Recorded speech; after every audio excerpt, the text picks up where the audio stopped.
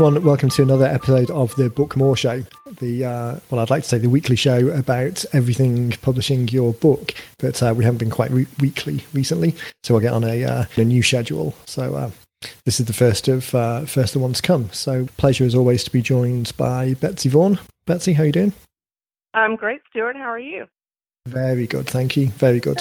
Today, I thought we would talk about something that's come up in quite a few conversations that I've had with authors recently, where we've been helping people dial in the job of work of the book, really help people dial in their call to action. So there's lots of products out there which will help people create books, ranging from the really kind of do-it-yourself end of things, kind of educational programs, guiding people towards what they might want to or what they might need to do in order to structure it.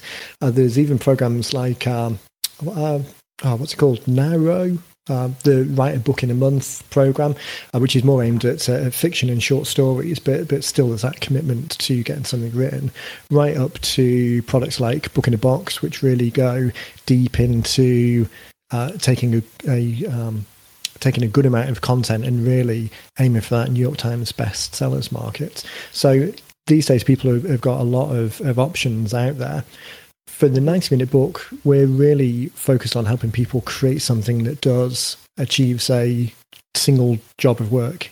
It's best suited to help people identify invisible leads, and from all of your potential audience out there, get those who are most likely to be engaged with your message or your product or service to raise their hand by offering them something of value that starts a conversation and in a relatively low commitment way gets them to opt in and request a copy of the book. So in the realtor world, we use the example of, imagine you could fly over your local town and have special x-ray specs on, and as you fly over, all of the houses where people are talking, having a conversation about selling are highlighted as you fly over, and that kind of heat map would help you identify those invisible prospects.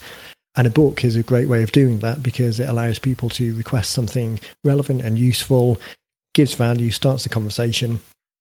But that's only the first part. Once you've identified them, you really need to orchestrate the conversation, orchestrate the journey, and guide people to that next step. So starting with the end in mind, your ideal prospect, once they've requested a copy of the book, they've read it, what do you want them to do next? So I had quite a few conversations recently with people trying to dial that in, because what we tend to find, and you were saying just the other day that this conversation comes up quite a lot with the people that you speak to, is the call to action is quite often, well, give us a call and we'll schedule a meeting, which in itself isn't terrible. At least you're giving someone something to do, but that can be seen as quite a barrier. Someone has to be relatively motivated in order to take that step.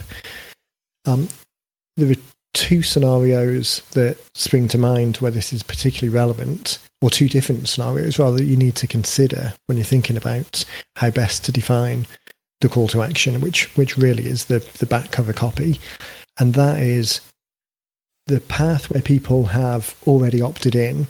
So people have requested a copy of the book either physically or digitally from you, but you know who those people are. And the job of work of the back cover copy is then to encourage them, to compel them to take the next step. And the other path, which is more valid for some people than others, is in the physical book sense. So this is where you don't necessarily have the person's contact details before they're reading the book. So you don't have a way of having a conversation with them. They've just got a copy of the book either from Amazon is the easy one to think about, because you don't get the lead details from Amazon. People are just requesting the book. But even when you're not selling a book on Amazon, we talk quite a lot, and we'll do another show about orchestrating referrals through complementary non-competing businesses. So this might be organizations or church groups or schools, or opportunities that you've got to add value to their audience by giving people the book, but you're not necessarily or almost certainly not collecting the lead details from those third-party sources. So in those situations, someone will have a copy of the book, but you don't necessarily know who that person is. So what can you do to to elicit their details out of them, to get their contact details in order to start a conversation. Right. So how do they do that? Tell us about that. So we've had lots of feedback of various different ways of people are doing it, and some people do, in that third-party scenario, they do collect details. So if it's a known third party, if it's a friendly business that you're working with, sometimes you can get those details passed across. Sometimes in a conference type environment or an expo type environment, like a show, then where tickets are being purchased, sometimes the organisers will pass on the lead details of all the contacts anyway. So some scenarios you will have it, but it's a great idea to assume that you don't, and then any that you do are a benefit if you get this broader group. But if you can write a call to action, if you can structure a call to action that makes it easy for people to opt in a non-committal way, then it's a greater likelihood of someone taking that step, because you get people further at the top of the funnel. If you think of the funnel in terms of very browsy type people at the top, people who are just early stage investigators, narrowing down the funnel to those people who are more specifically looking for a piece of information, then people who are specifically looking for information from you, and then people who are specifically looking for information about you relative to a specific product, heading down towards the sales page, and then obviously customers popping out of the bottom. The earlier you can capture people in that funnel, and the better the conversation you can start engaging them and start educating them down that process, the more likely it is that as they start sifting and sorting themselves, they'll end up at the point where they get to a sales page where they're far more committed than person B, who would just come to that sales page from a organic web search or a PPC advert or something where there isn't that relationship built up. So I think I seem to have said all of those sentences in one breath. Let me take a drink of this coffee, and I will give you a couple of examples that have come up recently. Yes, please, because I have people real fast. I have people say to me, and I don't want to quote that it was Dean Jackson. It was one of the people who've said it before, but people say that you should be able to look at the back of the book. You should be able to draw that call to action without reading the book, and grab those leads, have people interested without someone ever opening your book. What are your thoughts on that whole idea? I mean, do you agree with that? Yeah, absolutely. And it's a great point. I keep meaning to. I found I must have been early last year, if not a little before. I found an article from a publishing company talking about read rates of books. So it was talking about fiction rather than non-fiction. It was talking about the disastrously small number of actual read rates compared to the number of books purchased, and that's for that was for fiction. So this is people who actively want to be entertained. The amount of book that they actually read is relatively tiny. So there's really not that much expectation that people will read all of the information that you put in the book. The unfortunate honest truth. I mean, I just need to turn around in the office here and look at the shelf full of books, which I think I've said before, every single one of them at the point of purchase, I had 100% intent and even excitement about reading. But if you actually looked at the amount of them that I've read, I can see sticking at the top of them lots and lots of bookmarkers or scraps of paper, only about a chapter or two in, because with the best intentions, I just haven't got around to it. I think the benefit of, and this is part of the psychology of using a book as a lead generation tool, there is an authority and a leverage, and all of the good things you get from being a recognized author comes from the fact that someone has something in their hand, or even electronically to a certain degree, but has something that has all of the aura of a published book. That is a credibility and an encouragement piece in its own right. So Dean said before, and we've said on the show a couple of times, that the page that's 100% read is the front cover, and it's the front cover that grabs people's attention in the first place. That's the thing that compels people to fill in their name and email address details. That's why I think in the last show, or maybe the one before, we were talking about the heading, the title and the heading, right, really being best positioned to give the promise of a solution. So so I forget the examples that we use, but a book title of the, I use Luber's example, so that's an easy one for people to think, to conceptualize. So Luber's book, The Adult Acne Cure, talks about, or the call to action is a lead towards a device that uses blue and red light and galvanic waves to address acne. But the book is called The Adult Acne Cure. It's absolutely nails the target audience. If you're an adult with acne, that steps out to you. It's not just the acne cure, it's the adult acne cure. It's not the user's guide to red and blue light to solve skin conditions that talks about the process. The title doesn't develop the process. The title promises the solution. So front cover, promising a solution, touching the hot buttons, someone opts into that because they're projecting to their future self of wanting that outcome. It's not that they're projecting wanting more information about a process.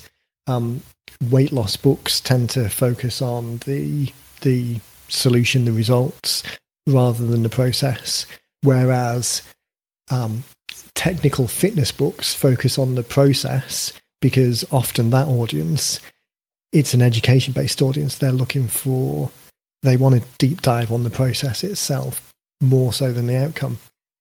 So anyway, risk of going into a whole separate show about titles. So the front cover is the page that's 100% red. In the physical world, the back cover is then the next most read page because people will pick it up and turn it over and read the back. Slightly different in the digital world, of course, because it's not displayed in quite the same way. Then the next most read page is quite often the table of contents because people want the synopsis, the overview of what the content will reveal to them.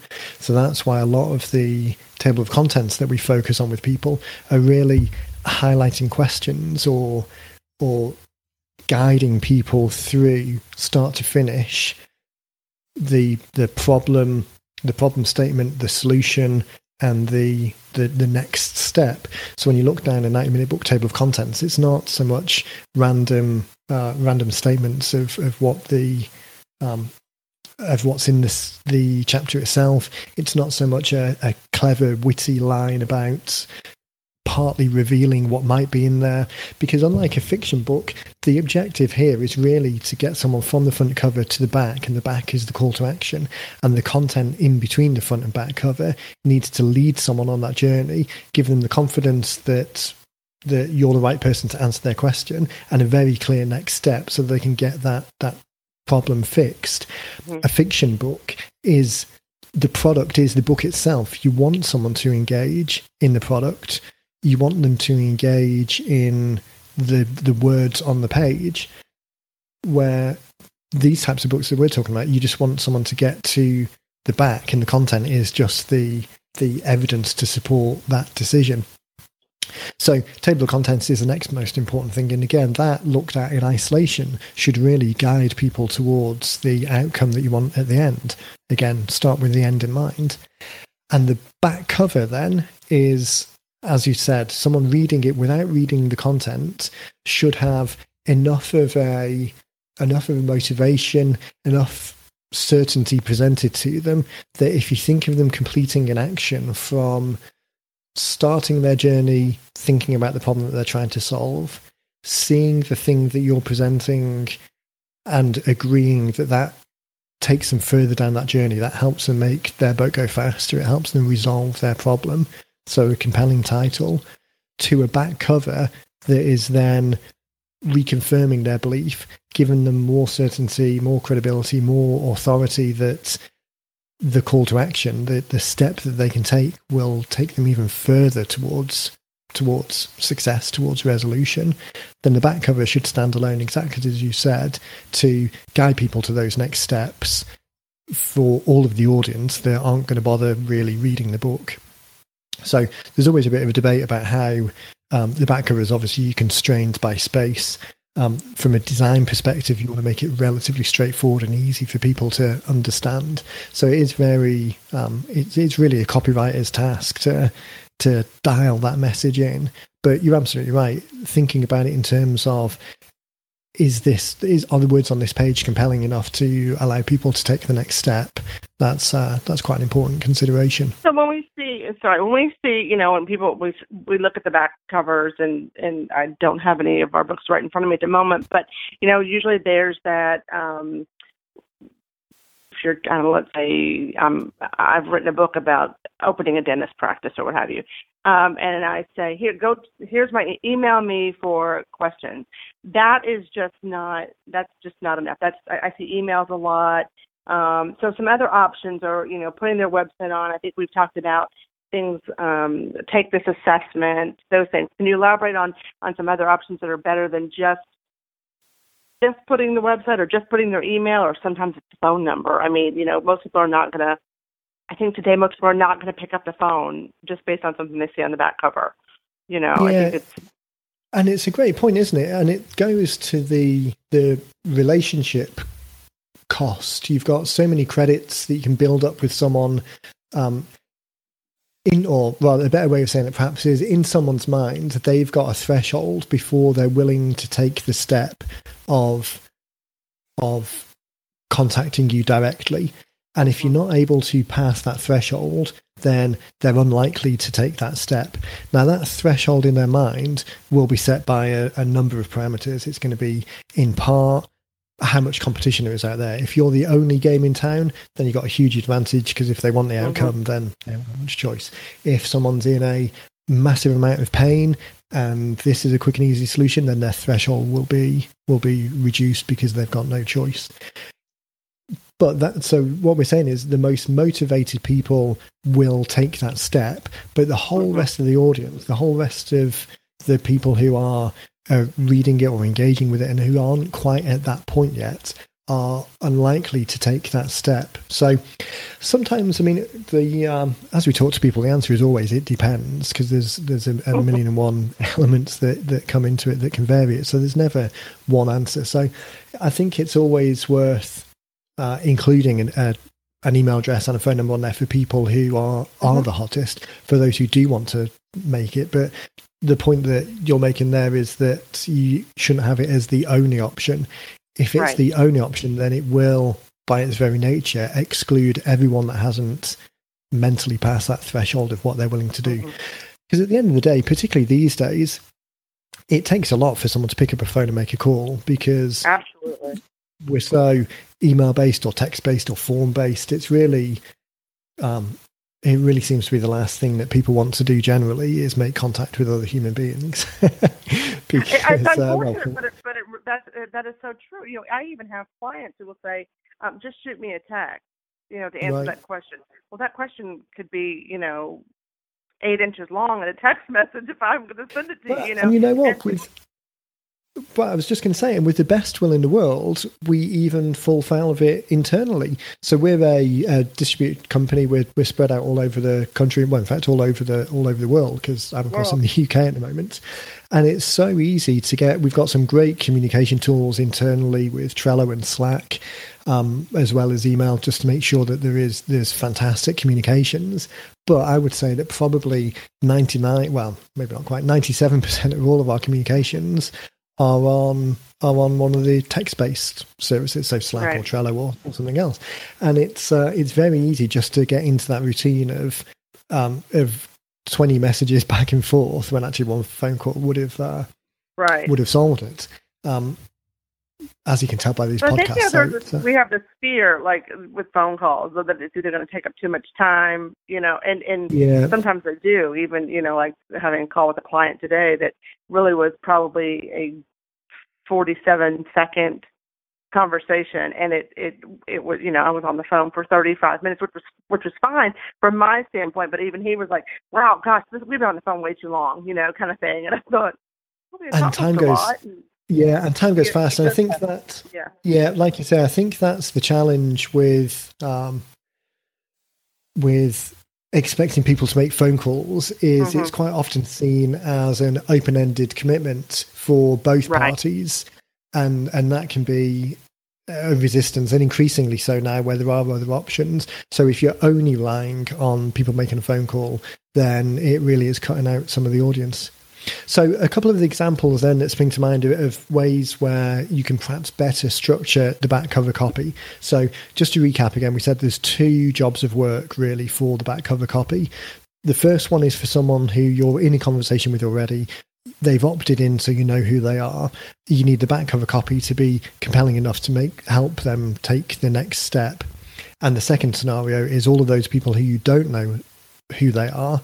So how can you capture those leads and start that conversation with them to encourage them to take the next step? So the example I'm going to use is Jim Hacking, who's an immigration lawyer. We've been working pretty closely with him. For people who haven't been listening to the More Cheese, Less Whiskers podcast, Jim was actually on the first episode of that. That actually is another podcast that I recommend people listen to. So if you go to morecheeselesswhiskers.com, and that's Dean, each week we take one person and sort of deep dive on their business for an hour, really looking for the opportunities to leverage. And there's quite a few book authors in there who've done a deep dive on how to use the book in their business. So head over to morecheeselesswhiskers.com if you haven't listened to that one. So Jim, I've been working pretty closely with Jim over the last couple of weeks. We've been doing some separate one-on-one stuff. His latest book, so his one was done last year, I think, which was based on H1B1 visas and students then staying in the US as they need to change status. And this one that we're writing now is about bringing spouses into the US. So where someone has a partner overseas, what is the process in order to bring them across? Jim's been doing this for, I think he's been doing it, I was going to say for 20 years, but he might not be, so I don't want to unfairly age him. But they've got a great amount of experience, particularly with this, and more specifically, immigration from Muslim countries. So we were niching down in a separate piece of work, niching down to how best to help that community. So back cover copy for the spouse visa book could be in this book, or work with us, and we'll go through our 3-step processes. We collect all of your information, then we have one of our professionals assess it and contact you and do a proper onboarding, and then we walk you through the process. We hold your hand for the actual immigration process itself and do all the education you might need to make sure you're best prepared. So give us a call and we'll get you started. So that was where we started from, and that in and of itself wouldn't be terrible. At least there's clearly laying out what the process is and giving an opportunity for the hottest of prospects to reach out on a phone call or an email. But it doesn't serve the job of engaging people who aren't the hottest yet, although we've captured the leads already. And for the physical copies, it doesn't do the job of encouraging people to give us their details to start a conversation with, apart from, as we say, the hottest ones that actually want to take action now. So where we've come to in the current version, and we're just finalising this at the moment, so it may change before we finish, but at the moment we've got 3 steps on the back. So the back cover will be a quick overview of what was in the book, restating the problem. It's bringing a spouse into the country can be a daunting prospect. There are there are many forms, all of them seemingly designed to catch you out. Without the right help and support, you can find yourself in a situation where you're adding years to the process, all because of a small administrative mistake. The 3 steps, so that really kind of highlights to anyone not reading the book, just reading the back, that yes, this is a problem that they might have. There is something they need to be concerned about. So what do they need to do in order to mitigate that, for it not to happen to them? So the 3 steps that we've got at the moment are, number 1, head over to our website and watch the videos we've got specifically walking you through the process. Number 2, download a copy of our onboarding questionnaire, and we'll play with the names on this, but download a copy of our onboarding questionnaire, which walks you through step by step all of the documents you'll need to submit the process. And step 3 is then, for the fastest possible start, get in touch and we do a 20-minute consultation with you just to let you know if you might run into any particular problems or anything you might need to specifically watch out for. Those are great. I mean, that's great. I think those are very engaging. People want, and they'll do those things. You know, those are those are catching, and I might use that as an example with some people when having conversations coming up. Yeah, I think so, and I think once we're sort of in the process. We're probably still a couple of weeks away from getting this all finalised, but once we do, we're definitely going to get Jim to do a case study because we'll track this one quite closely because it's really a pretty nice. Niche target market that's easy for the people to understand. I think it's going to get great results from it because there's definitely a big need out there. And if nothing else, with the administrative changes now, we're on we're Thursday the 19th of January as we record. So the president changes tomorrow. With that administration, there's going to be a lot of probably going to be a lot of questions or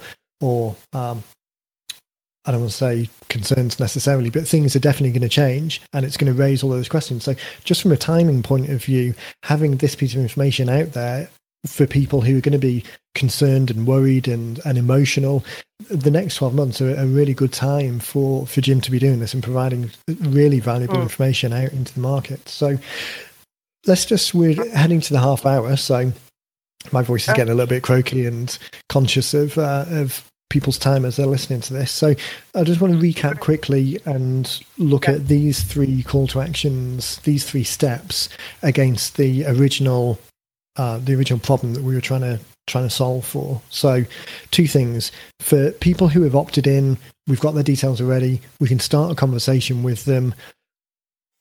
What does this call to action do for that first group of people?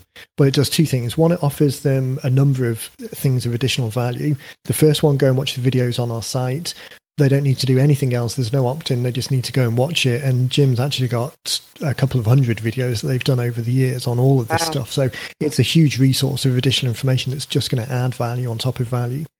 The second one, request a copy of our onboarding package that'll walk you through all of the details that you need to know. That's a second opt-in. So although we've captured their details already, as they opt in to request this additional information with no extra input from Jim in terms of time or effort or his staff, it's going to highlight those people who are the hottest prospects. It's going to highlight those that aren't quite yet ready to phone, but they're much hotter than the ones that have just requested some information and then not yet done anything else. So it's a way of sifting and sorting people. And then the third option, obviously, for the quickest start, get in touch. That gives the impression that there is a slow track and a fast track to do this. And the fast track option is to get in touch directly. And as we've said, there'll be some people who do that straight away. Some people, it's not quite their time yet. So that gives us an opportunity of sifting and sorting to a certain degree. That first group, people where you've already got their contact details, you can already have a conversation with them in parallel, but it's going to highlight those ones that are hotter. And then that hotter group, you can either send them a separate autoresponder campaign that kind of delivers more valuable information or really tries to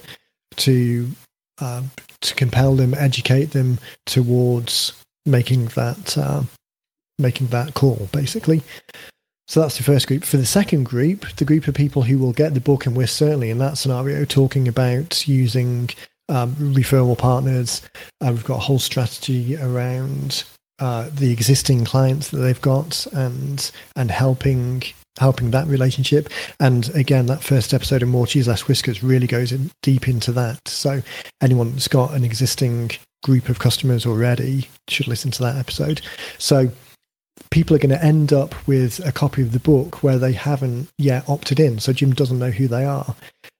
That second step, the request a copy of the onboarding package, is a nice minimum viable commitment to allow people to opt in, to raise their hand, to make those invisible prospects visible without making the only option that they've got call us, because as we've said before, only the small subset of people who are absolutely ready to go now will take that step. So it allows Jim to, with no prior contact, identify a whole new set of people who are potential customers and start educating and motivating those guys over time towards that outcome of making the call.